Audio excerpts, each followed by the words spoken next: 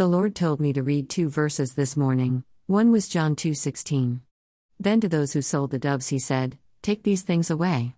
Stop making my Father's house a place of commerce." We see this so much now in many of the churches. It has become more about not offending people than teaching them God's word. Many have become more about events than helping people.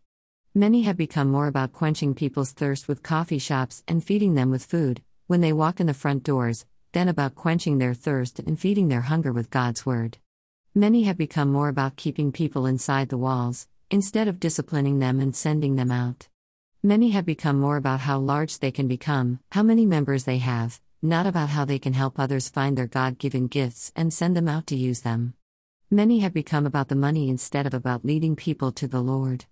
Many have become about, when someone walks in the door, "Let's get you hooked up with this or that," instead of asking, "What are you in need of? How can I help you?" Many have changed the way they preach in order to fit into the world and its ways. It has become more about following man instead of following Jesus. Yes, even today, in many of the churches, I believe Jesus would do what he did back then. That's if he was even welcomed in the door. He would tear things down and speak about a lot of the things that are happening inside the walls.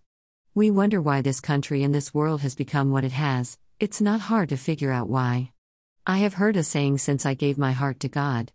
The saying is, it starts in the church. If many of the churches are failing people, then how can we expect anything more from people? You see, not only are people being cheated out of what God has for them, because the churches have become more about the world than about God. They have been cheated out of truly finding out who Jesus is and what he did for them.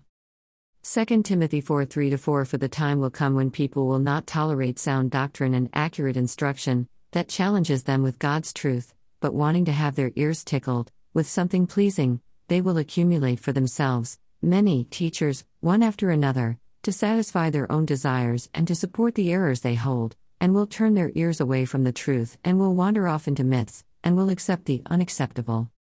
When it's all said and done, it gets down to being about the heart. We can either serve God or serve man, but we cannot do both. Matthew 6:24 No one can serve two masters, for either he will hate the one and love the other, or he will be devoted to the one and despise the other.